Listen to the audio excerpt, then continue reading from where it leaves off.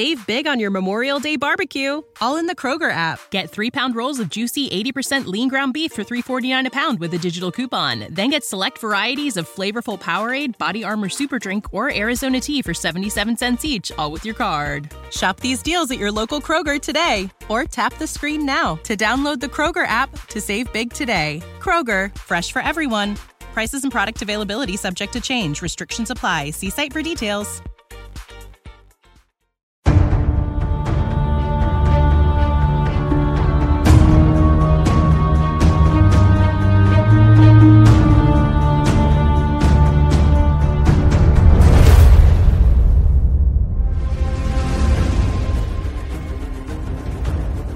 Sunday সাসপেন্সে আজ শুনছেন বঙ্কিম চন্দ্র চট্টোপাধ্যায়ের দেবী চৌধুরানী। গল্পটির বেতার নাট্যরূপ দিয়েছেন অর্পিতা চট্টোপাধ্যায়, আবহ এবং ধ্বনি পরিকল্পনায় রিচার্ড, পরিচালনায় ইন্দ্রাণী।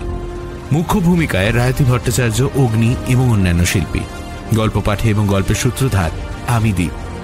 শুরু হচ্ছে দেবী চৌধুরানী পঞ্চম পর্ব।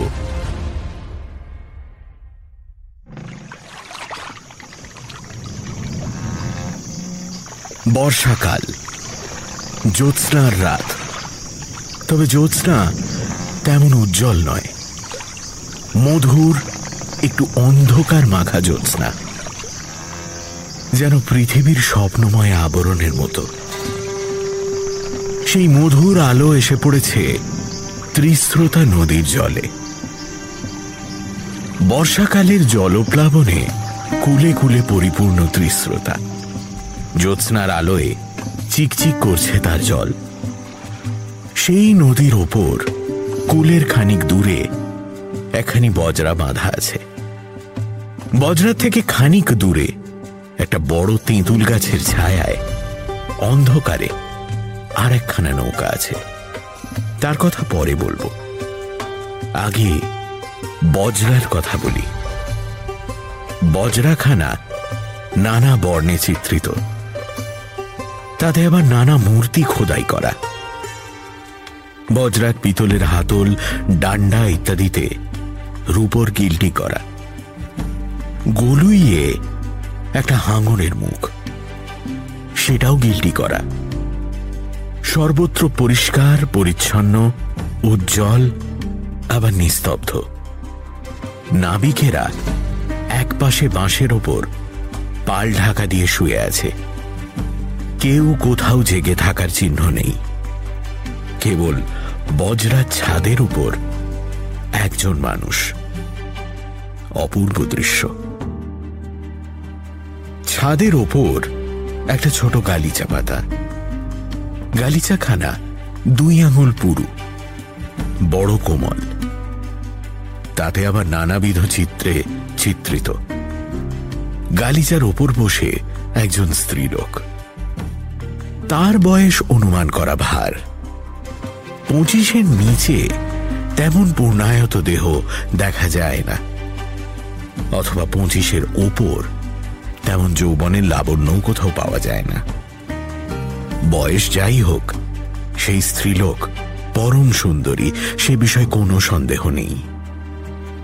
এই সুন্দরী কৃশাঙ্গী নয়, আবার স্থূলাঙ্গী বললে এর নিন্দা করা হয়। বস্তুত এর অবয়ব সর্বত্র 16 কলা সম্পূর্ণ। আজ ত্রিস্রোতা নদী যেমন কুলে কুলে পরিপূর্ণ, এর শরীরও তেমনি কুলে কুলে পরিপূর্ণ। নদীর মতোই যেন সেও যৌবন বন্যার জল কমনীয় আধারে ধরেছে, কিন্তু কুল ছাপিয়ে যাচ্ছে না। নদীর জল অস্থির, কিন্তু নদী অস্থির নয়, নিস্তরঙ্গ। এরও তেমনি লাবণ্য চঞ্চল, কিন্তু লাবণ্যময়ী চঞ্চলা নয়, নির্বিকার। সে শান্ত, গম্ভীর, মধুর, অথচ আনন্দময়ী। সেই জ্যোৎস্নাময়ী নদীরই সহচরী যেন, নদীর মতোই সুন্দরী। তার পরনে একখানা মিহি ঢাকাই, তাতে জরির ফুল। তার ভিতর দিয়ে হিরে মুক্ত খচিত কাঁচুলি ঝকমক করছে। হীরা পান্না মতি সোনায় সেই পরিপূর্ণ দেহমণ্ডিত। জ্যোৎস্নার আলোতে তা ঝকমক করছে। আবার নদীর তীর যেমন ঘন জঙ্গলের ছায়া ঘিরে আছে, এরও তেমনি এক ঢাল কালো চুল নেমে এসে শরীর ঘিরে রেখেছে। কর্পূরের ধোঁয়ায় সেই খোলা চুলের থেকে সুগন্ধ ছড়িয়ে চারিদিক মম করছে। আর এক ছড়া জুঁই ফুলের গোড়ে মালা সেই চুল ঘিরে রেখেছে। ছাদের উপর গালিচা পেতে সেই বহুরত্নমণ্ডিতা রূপবতী মূর্তিমতী সরস্বতীর মতো বীণা বাদন করছে।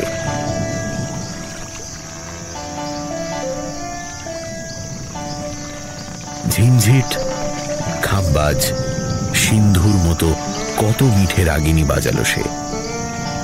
কেদার, হাম্বির, বেহাগের মতো গম্ভীর রাগিনীও বাজালো।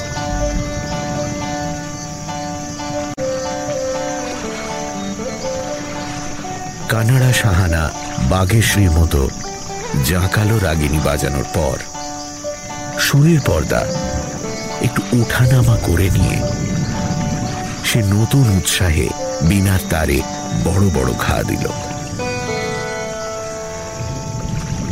তখন যারা পালমুড়ি দিয়ে শুয়েছিল তাদের মধ্যে একজন পুরুষ উঠে এসে নিঃশব্দে সুন্দরীর কাছে দাঁড়াল।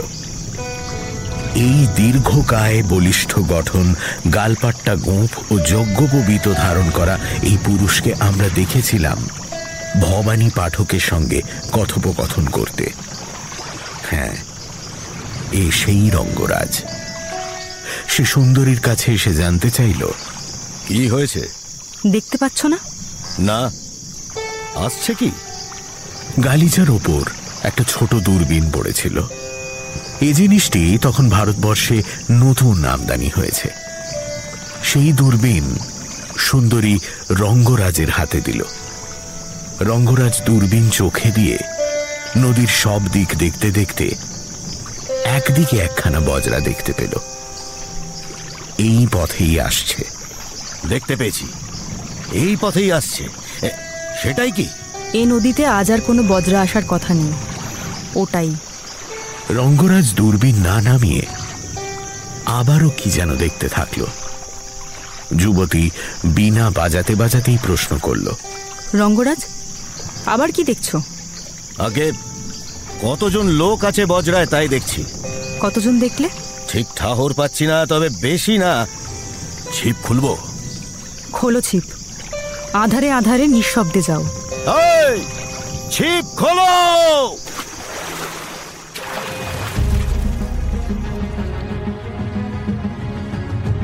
তেঁতুল গাছের ছায়ায় অন্ধকারে যে নৌকা লুকিয়েছিল, এ সেই ছিপ।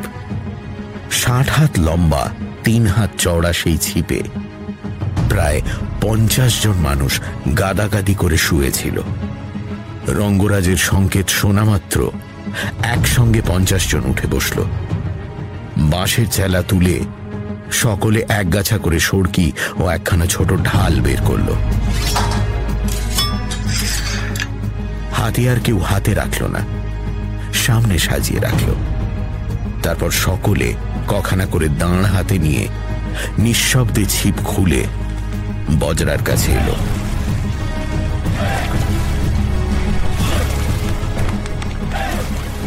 রঙ্গরাজ তখন নিজে পঞ্চ হাতিয়ার বেঁধে তার উপর উঠল। সেই সময় যুবতী বাজনা বন্ধ করে রঙ্গরাজকে ডেকে বলল, রঙ্গরাজ, আগে যা বলে দিয়েছি মনে থাকে জানি? মনে আছে। বলেই রঙ্গরাজ ছিপ নিয়ে নিঃশব্দে তীর ঘেঁষেই ভেসে গেল। রঙ্গরাজ যে বজরা দূরবীনে দেখেছিল তা নদীর খরস্রোতে তীব্র বেগে এগিয়ে আসছিল। কাজেই ছিপকে তার কাছে পৌঁছতে উজান পথে বেশি ভাসতে হল না। বজরা কাছাকাছি আসতেই ছিপ তীর ছেড়ে বজরার দিকে ধেয়ে গেল। বজরার ছাদে 8 জন হিন্দুস্তানি রক্ষক ছিল। এত লোক না নিয়ে সে সময় কেউ রাতে নৌকো নিয়ে যাওয়ার সাহসই করত না। 8 জনের মধ্যে 2 জন হাতিয়ার নিয়ে মাথায় পাগড়ি বেঁধে ছাদের ওপর বসেছিল, আর 6 জন মধুর চাঁদের আলোয় আরামে ঘুমোচ্ছিল। যারা পাহারায় ছিল তাদের একজন দেখল একটা ছিপ বজরার দিকে এগিয়ে আসছে। সে নিয়ম মতো হাঁক দিল, এই ছিপ, তফাৎ যাও। তোর দরকার হয় তুই তফাৎ যা। প্রহরী ভয় দেখানোর জন্য বন্দুকে একটা ফাঁকা আওয়াজ করল।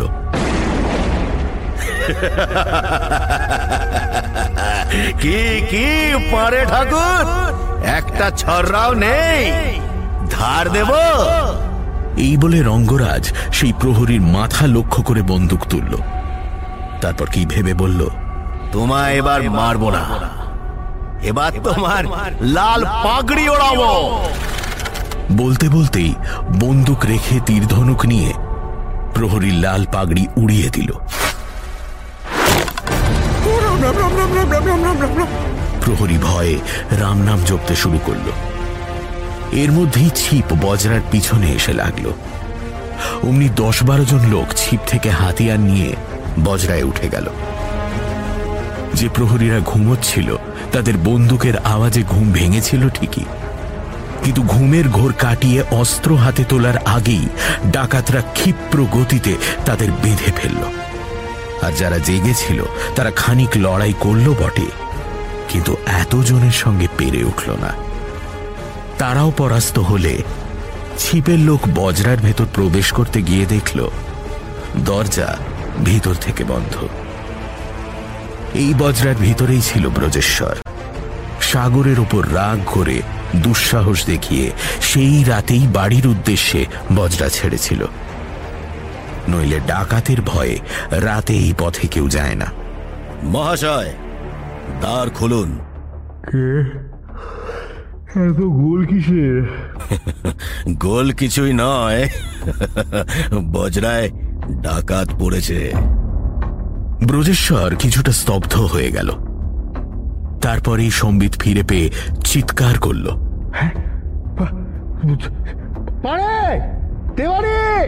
রাম সিং! হুজুর, ये डकैत लोग हम सबको बांध के रखा है। শুনে বড় দুঃখ হলো গো রাম সিং। তোমাদের মতো বীর পুরুষদের ডাল রুটি খেতে না দিয়ে ডাকাতরা বেঁধে রেখেছে। ডাকাতদের তো ভারী অন্যায়। ভেবো না, কাল থেকে তোমাদের ডাল রুটির বরাদ্দ আমি বাড়িয়ে দেবো, কেমন? এই বিপদের মধ্যেও ব্রজর রসবোধ শুনে রঙ্গরাজ হাসল, কিন্তু তার কাজ তাকে করতে হবে। কাজেই বলল, আমারও সেই মত। এখন দ্বার খুলবেন বোধহয়। তুমি কে? আমি একজন ডাকাত মাত্র। দ্বার খুলুন, এই অনুরোধ করছি। কেন খুলবো? আপনার সর্বস্ব লুট করব। দ্বার খুলুন, নইলে ভাঙতে হবে। আমাকে কি রাম সিং এর দলের মতো ভাবছো? আমার হাতে দোনলা বন্দুক আছে। দ্বার ভেঙে যে প্রথম ভিতরে আসবে তাকেই মারবো। একজন তো ঢুকবে না, কতজনকে মারবেন? আর আপনিও ব্রাহ্মণ, আমিও ব্রাহ্মণ। মারামারি করতে গেলে কোনো এক পক্ষে ব্রহ্ম হত্যা তো হবেই। কি লাভ সে পাপ করে? সে পাপ না হয় আমিই করব। বলতে বলতেই বজরার পাশের একখানা কপাট মড়মড় শব্দে ভেঙে একজন ডাকাত ব্রজেশ্বরের ঘরে ঢুকে পড়ল। ব্রজেশ্বর সেদিকে ফিরে তার মাথায় বন্দুকের বাঁট দিয়ে মারতেই সে অজ্ঞান হয়ে গেল। এই সময় বাইরের দ্বার লাথি মেরে ভেঙে রঙ্গরাজ ঢুকে। ব্রজ তার দিকেও বন্দুক ঘোরাচ্ছিল, কিন্তু তার আগেই রঙ্গরাজ বন্দুক কেড়ে নিল। ব্রজেশ্বর দেওয়ালে ঝোলানো একটা তরবারি নামিয়ে উঁচিয়ে ধরল বটে, কিন্তু ততক্ষণে আরো লোক ঢুকে এসে ব্রজেশ্বরকে ঘিরে ধরে তরবারি কেড়ে নিল। একজন দড়ি নিয়ে এসে রঙ্গরাজের কাছে জানতে চাইল, বাঁধতে হবে কি? বেঁধো না, আমি পরাজয় স্বীকার করলাম। কি চাও বলো, আমি দিচ্ছি। বজরায় যা আছে সব নিয়ে যাও, আমি আর আপত্তি করব না। তা তো নেবই, কিন্তু আপনাকেও আমাদের সঙ্গে যেতে হবে। সে কি, সব জিনিস তো নিয়েই নিচ্ছ, আবার আমি যাব কেন? কোথায় নিয়ে যাবে আমাকে? আমাদের রানীর কাছে। তোমাদের আবার রানী কি? ডাকাতের রানী? কখনো তো শুনিনি। আমাদের রাজরানী দেবী রানী, তার নাম কখনো শোনেননি? ওহো, তোমরা দেবী চৌধুরানীর দল। তা আমাকে তোমাদের রানী দর্শনে যেতে হবে কেন? আমাকে কয়েদ করে আরো কিছু আদায় করবে বলে? ধরুন তাই, বজরায় তো তেমন কিছু পেলাম না, আপনাকে আটক করে যদি কিছু পাওয়া যায়। আমারও যেতে ইচ্ছে করছে। তোমাদের রাজরানী নাকি শুনেছি দেখার জিনিস। তিনি নাকি রূপবতী যুবতী। তিনি আমাদের মা ভগবতীর তুল্য। তাহলে চলো ভগবতী দর্শনই যাই। ব্রজেশ্বর বাইরে এসে ভয়ে কাঁপতে থাকা মাঝিমাল্লা ভৃত্যদের উদ্দেশ্যে বলল, তোমরা এখানে বজরা নিয়ে থাকো, কোথাও যেও না বা কিছু করো না, আমি শীঘ্র ফিরে আসছি।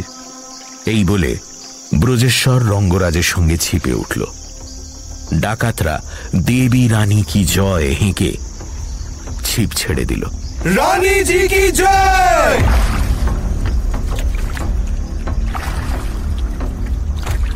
খানিক দূর যেতেই রানীর বজরা দেখতে পেল ব্রজেশ্বর। ওই তোমাদের রানীর বজরা? ও, আমি ভেবেছিলাম ওটি ইংরেজদের জাহাজ, রংপুর লুট করতে এসেছে। তা অত বড় বজরা কেন? রানীকে রানীর মতন থাকতে হয়। ওতে 7টা কামরা আছে। একটায় দরবার, একটায় রানীমার শয়ন ঘর, একটায় চাকরানীরা থাকে, একটায় স্নান হয়, একটা পাকশাল আর একটা ফাটক। আপনাকে বোধহয় আজ রাতে ওই ফাটকেই থাকতে হবে। কথা বলতে বলতে বজরার পাশে এসে ছিপ লাগলো। দেবী রানী ওরফে দেবী চৌধুরানী তখন আর ছাদের ওপর নেই। যতক্ষণ ডাকাতি হচ্ছিল ছাদে ছিল, বিনা বাজাচ্ছিল, কিন্তু ঠিক যেন সুরে বাজছিল না। বেতালা বেসুরো কি বাজাচ্ছিল তা আনমনা রানীর হুঁশ ছিল না। তারপর ছিপ ফিরছে দেখেই সে নিচে কামরায় চলে গেল। কামরার দ্বারে রেশমি পর্দা দেওয়া। রঙ্গরাজ ফিরে এসে সেই পর্দার এপার থেকে হেঁকে উঠল। দেবী রানী কি জয়! কি সংবাদ? সব মঙ্গল। দুপক্ষের কেউ খুন জখম হয়নি তো? খুন কেউ হয়নি। তাদের 2টো হিন্দুস্তানি পেয়াদা 2-1টা আঁচড় খেয়েছে মাত্র। বাকি সব আপনার আজ্ঞা মতন হয়েছে। সব এনেছো? মালপত্র তেমন কিছু ছিল না, যা ছিল এনেছি। আর বাবু? বাবুকে ধরে এনেছি। হাজির করো। দেবীর হুকুমে ব্রজেশ্বরকেও সেই রেশমি পর্দার সামনে এনে দাঁড় করানো হলো। রানী তাকে নাম জিজ্ঞাসা করল, কিন্তু এই সময় থেকে দেবীর গলাটা যেন ভাঙা ভাঙা শোনালো। তার যেন বিষম লেগেছে। ব্রজেশ্বরও ভয় পাওয়ার পাত্র নয়। সেও তার নানা রকম নাম বলতে থাকলো। কখনো বলে আমি দুঃখীরাম চক্রবর্তী, তো কখনো বলে আচ্ছা তাহলে আমি দয়ারাম বক্সি। যতবার নাম ভারিয়ে বলে রানী বলে এ নাম নয়। শেষে যখন বলল ব্রজেশ্বর রায়, দেবী বললেন এইটা হতে পারে। এই সময় দেবীর পাশে এসে দাঁড়ালো আর এক রমণী। একে আমরা চিনি। এ সেই প্রফুল্ল সঙ্গিনী নিশি ঠাকুরানী। সে দেবীর কানের কাছে মুখ নিয়ে ফিসফিস করে বলল, গলাটা ধরে গেছে যে। দেবীর চোখের জল আর বাধা মানল না, ঝরঝর করে পড়তে থাকলো। কোনো মতে নিজেকে সামলে নিশির কানে কানে সে বলল, আমি আরে রঙ্গ করতে পারছি না, তুই কথা ক, সব জানিস তো। এই বলেই কাঁদতে কাঁদতে দেবী চৌধুরানী অন্য কামরায় চলে গেল। আর পর্দার আড়ালে নিশি দেবী চৌধুরানী সেজে ব্রজেশ্বরের সঙ্গে কথা শুরু করল। এইবার ঠিক বলেছেন, আপনার নাম ব্রজেশ্বর রায়। ব্রজেশ্বরের কানে একটা খটকা লাগলো। মনে হলো রানীর গলাটা কেমন যেন বদলে গেল না। আগে যে কথা বলছিল তার আওয়াজটা বড় মিঠে লাগছিল, কিন্তু এখন যে কথা বলছে তার গলার আওয়াজ ততটা মিঠে নয়, তবে পর্দার আড়ালে তো কিছুই দেখতে পাচ্ছিল না। কাজেই কথার উত্তরে সে বলল, যদি আমার পরিচয় জানেন তো এই বেলা দরটা চুকিয়ে নিয়ে আমাকে মুক্তি দিন, ফিরে যাই। আপনার দর ঠিক করছি, এক কড়া কানা করি। সঙ্গে আছে কি? থাকে যদি দিয়ে চলে যান। সঙ্গে নেই, বজরাতেও যা ছিল আপনার অনুচরেরা নিয়ে এসেছে। তবে যতদিন সে মূল্য চোকাতে না পারছেন বন্দি থাকুন। এই সময় ব্রজেশ্বর শুনল আর একটা নারী কণ্ঠ দেবীর সঙ্গে কথা বলছে ঘরে। রানীজি, যদি এক কড়া কানা করি এই মানুষটির দর হয় তাহলে আমি তা দিয়ে দিচ্ছি। আমার কাছে ওকে বিক্রি করুন। আমার রাঁধবার বামুন নেই, আমাকে ও রেঁধে দেবে ক্ষণ। শুনলেন, আপনি বিক্রি হলেন। আমি কানা করি পেয়েছি, যে আপনাকে কিনলো তার সঙ্গে যান, এবার রাঁধতে হবে। কই তিনি? মেয়ে মানুষ বাইরে যাবে না, আপনি ভিতরে আসুন। কামরায় প্রবেশ করে ব্রজেশ্বর স্তম্ভিত হয়ে গেল। কামরার কাঠের দেওয়ালে নানা চিত্র আঁকা। 4 আঙুল পুরু গালিচা পাতা মেঝেতে, তাতেও কত চিত্র। তার উপর মখমলের মসনাদের 3 দিকে মখমলের বালিশ সাজানো, সোনার আতরদান, সোনার বাটা, সোনার পুষ্পপাত্রে রাশিকৃত সুগন্ধি ফুল, সোনার গড়গড়ায় মৃগনাভি সুগন্ধি তামাক সাজা আছে। রূপোর ঝাড় থেকে অসংখ্য প্রদীপের আলো এক মায়াবী জগতের সৃষ্টি করেছে ঘরটিতে। মসনাদের ওপর একজন নারী শুয়ে আছে, তার মুখের ওপর একখানা বড় মিহি জরির বুটিদার ঢাকাই রুমাল ফেলা আছে। ব্রজেশ্বর ভাবল, এই বুঝি রানী। রানীজিকে কি বলে আশীর্বাদ করব? আমি রানীজি নই, তোমার মুনিব। মুনিব? এই মাত্র যে তোমাকে এক কড়া কানা করি দিয়ে কিনলাম, আমি তোমার মুনিব। তাই আমাকে আপনি, মশাই আর আজ্ঞে বলবে, আর আমি তোমাকে রামধন বলে ডাকবো, আর তুমি বলবে মুনিব ঠাকরুন। তা তুমি রাড়ি না বারেন্দ্র? আমি রাড়ি শ্রেণীর বামুন। ও বাবা, তাহলে তো তোমার হাতে খাওয়া যাবে না। তুমি আমার সশ্রেণীর নও, আমি বারেন্দ্র। আচ্ছা, আর কি কাজ পারো? জল তুলতে জানো? কাঠ কাটতে পারবে? না, ওসব পারবো না। তবে বাজার করতে পারবে তো? মোটামুটি পারবো। না না, মোটামুটিতে চলবে না। বাতাস করতে পারবে কি? পারবো। আচ্ছা, এই চামর নাও, বাতাস করো। পা টিপতে পারো কি? ব্রজেশ্বর চামর নিয়ে বাতাস করতে করতে ভাবল, পা টিপে খুশি করে মুক্তি পেলে ক্ষতি কি? তাই সে একটু রসিকতার ছলেই বলল, তোমাদের মতো সুন্দরীর পা টিপবো, সে তো ভাগ্য। তবে একবার পা টেপই না। কথাটা বলেই সেই সুন্দরী আলতা পরা রাঙা পা ব্রজেশ্বরের উরুর উপর তুলে দিল। ব্রজেশ্বরের আর কিছুই করার রইল না। নিজেই মুখ ফুটে বলেছে, এখন এদের হাতে বন্দি অবস্থায় ফোঁস করারও উপায় নেই। কাজেই পা টিপতে লাগলো। রানীজি, একবার এদিকে আসুন দেখি। এতক্ষণ যে গলায় কথা বলছিল, এখন আর সেই গলার কারসাজি রইল না। নিজের গলাটা বেরিয়ে গেল সুন্দরীর, আর সেই গলা শুনেই চমকে উঠল ব্রজ। এ কি, তুমি সাগর? সাগর তখন হাসতে হাসতে মুখের রুমাল সরিয়ে দিয়ে বলল, হ্যাঁ হ্যাঁ, আমি সাগর। গঙ্গা, যমুনা, খাল, বিল কেউ নই, সাগর। পরের স্ত্রী ভেবে তো দিব্যি আহ্লাদ করে পা টিপতে রাজি হলে, আর নিজের স্ত্রী যখন বলেছিল তখন তো রাগে গড় গড় করে চলে এলে। যাক, আমার প্রতিজ্ঞা রক্ষা হয়েছে। জানলে তো আমি যথার্থ বামুনের মেয়ে। তোমার প্রতিজ্ঞাও রইল। পা যখন টিপেইছ, এখন তুমি আমার মুখপানে দেখতে পারো। কিন্তু সাগর, তুমি এখানে কেন? তুমিও কি আমার মতো কয়েদি? তোমাকে ধরে এনেছে? না, আমাকে কেউ ধরে আনেনি। রানীজি সম্পর্কে আমার বোন হন। আমি স্বেচ্ছায় তাঁর সাহায্য নিয়েছি তোমাকে দিয়ে আমার পা টিপিয়ে প্রতিজ্ঞা রাখবো বলে। এ সময় নিশি ঘরে আসায় তার সাজ পোশাক দেখে ব্রজ তাকেই দেবী রানী ভাবল। নিশি সে ভুল ভাঙিয়ে দিয়ে সাগর কিভাবে এখানে এসেছে সব জানিয়ে ঘটা করে খাওয়ালো। এত রাতে খেতে ব্রজেশ্বর আপত্তি করলেও শুনল না। খাওয়া শেষ হলে নিশি বলল, ব্রাহ্মণ ভোজন করালে দক্ষিণা দিতে হয়, তার রানী নিজে দেবে। এসো ভাই, রানী দেখবে, এসো। নিশির সঙ্গে ব্রজ গেল দেবীর শয্যা কক্ষে।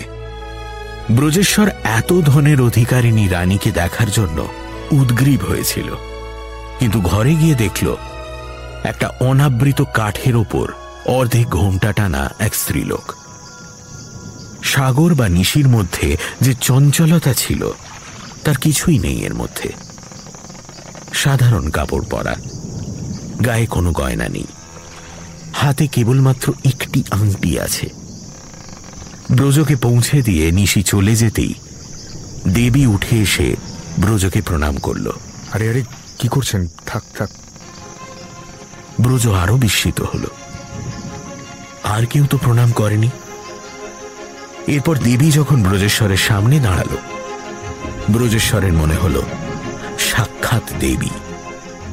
আগে কখনো এমন দেখেনি। আবার মনে হলো না না, দেখেছিল বহু বছর আগে, এক রাতের জন্য। সে যেন আরো মধুর ছিল, কারণ সে ছিল বালিকার মুখ। হায় রে, এ যদি সে হতো! এই মুখ দেখে ব্রজেশ্বরের বারবার তার প্রথম পক্ষ প্রফুল্লর মুখখানাই মনে পড়তে লাগলো। এ মুখ সে মুখ নয়, কিন্তু এই মুখের আদলের মধ্যেই যেন সেই মুখখানা লুকিয়েছে, এমনই তার মনে হতে লাগলো।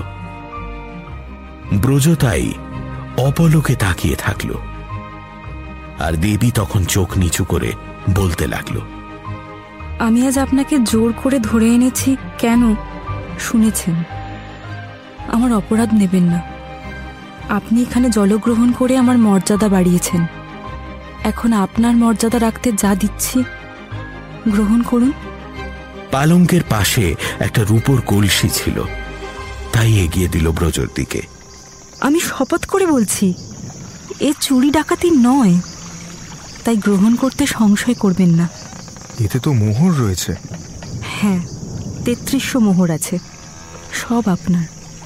৩৩০০ মোহর মানে ৫০,০০০ টাকার উপর। সাগর বলেছে আপনাকে টাকার কথা? বলেছে। আপনার প্রয়োজন ৫০,০০০ টাকার, নিয়ে যান। সত্যি আমার টাকার প্রয়োজন, নইলে আমার বাবার জাত রক্ষা করা দায় হয়ে যাবে। তিনি হাজতে যাবেন। বেশ, টাকা আমি নেব, কিন্তু কবে কোথায় শোধ করতে হবে বলে দিন, আমি নিজে টাকা নিয়ে আসব। আশা করি মাঘ ফাল্গুনের মধ্যে টাকা জোগাড় করতে পারবো। বেশ, তবে বৈশাখ মাসের শুক্লপক্ষের সপ্তমীর রাতে এই ঘাটেই টাকা আনবেন। সপ্তমীর চন্দ্রাস্ত অবধি আমি এখানে থাকব, তারপর এলে আমার আর দেখা পাবেন না। বৈশাখী শুক্লপক্ষের সপ্তমীতে এই ঘাটেই আসার অঙ্গীকার করল ব্রজেশ্বর। দেবী রানীর মনে আরো একবার সাক্ষাতের সুযোগের আশায় রক্তস্রোত দ্রুত হল। কিন্তু তারা দুজন কেউই জানে না তখনই ওই মিলনের সময়টাই দেবী চৌধুরানীর জীবনে কত বড় বিপদ ডেকে আনবে। হয়তো দেবী চৌধুরানীরই অবসান হবে সেই রাতে।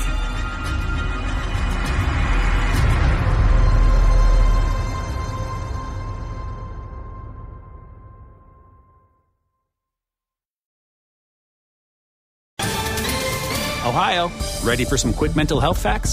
Let's go. Nearly 2 million Ohioans live with a mental health condition. In the U.S., more than 50% of people will be diagnosed with a mental illness in their lifetime. Depression is a leading cause of disability worldwide. So why are some of us still stigmatizing people living with a mental health condition when we know all of this? Let's listen to the facts and beat the stigma. Ohio, challenge what you know about mental health at beatthestigma.org.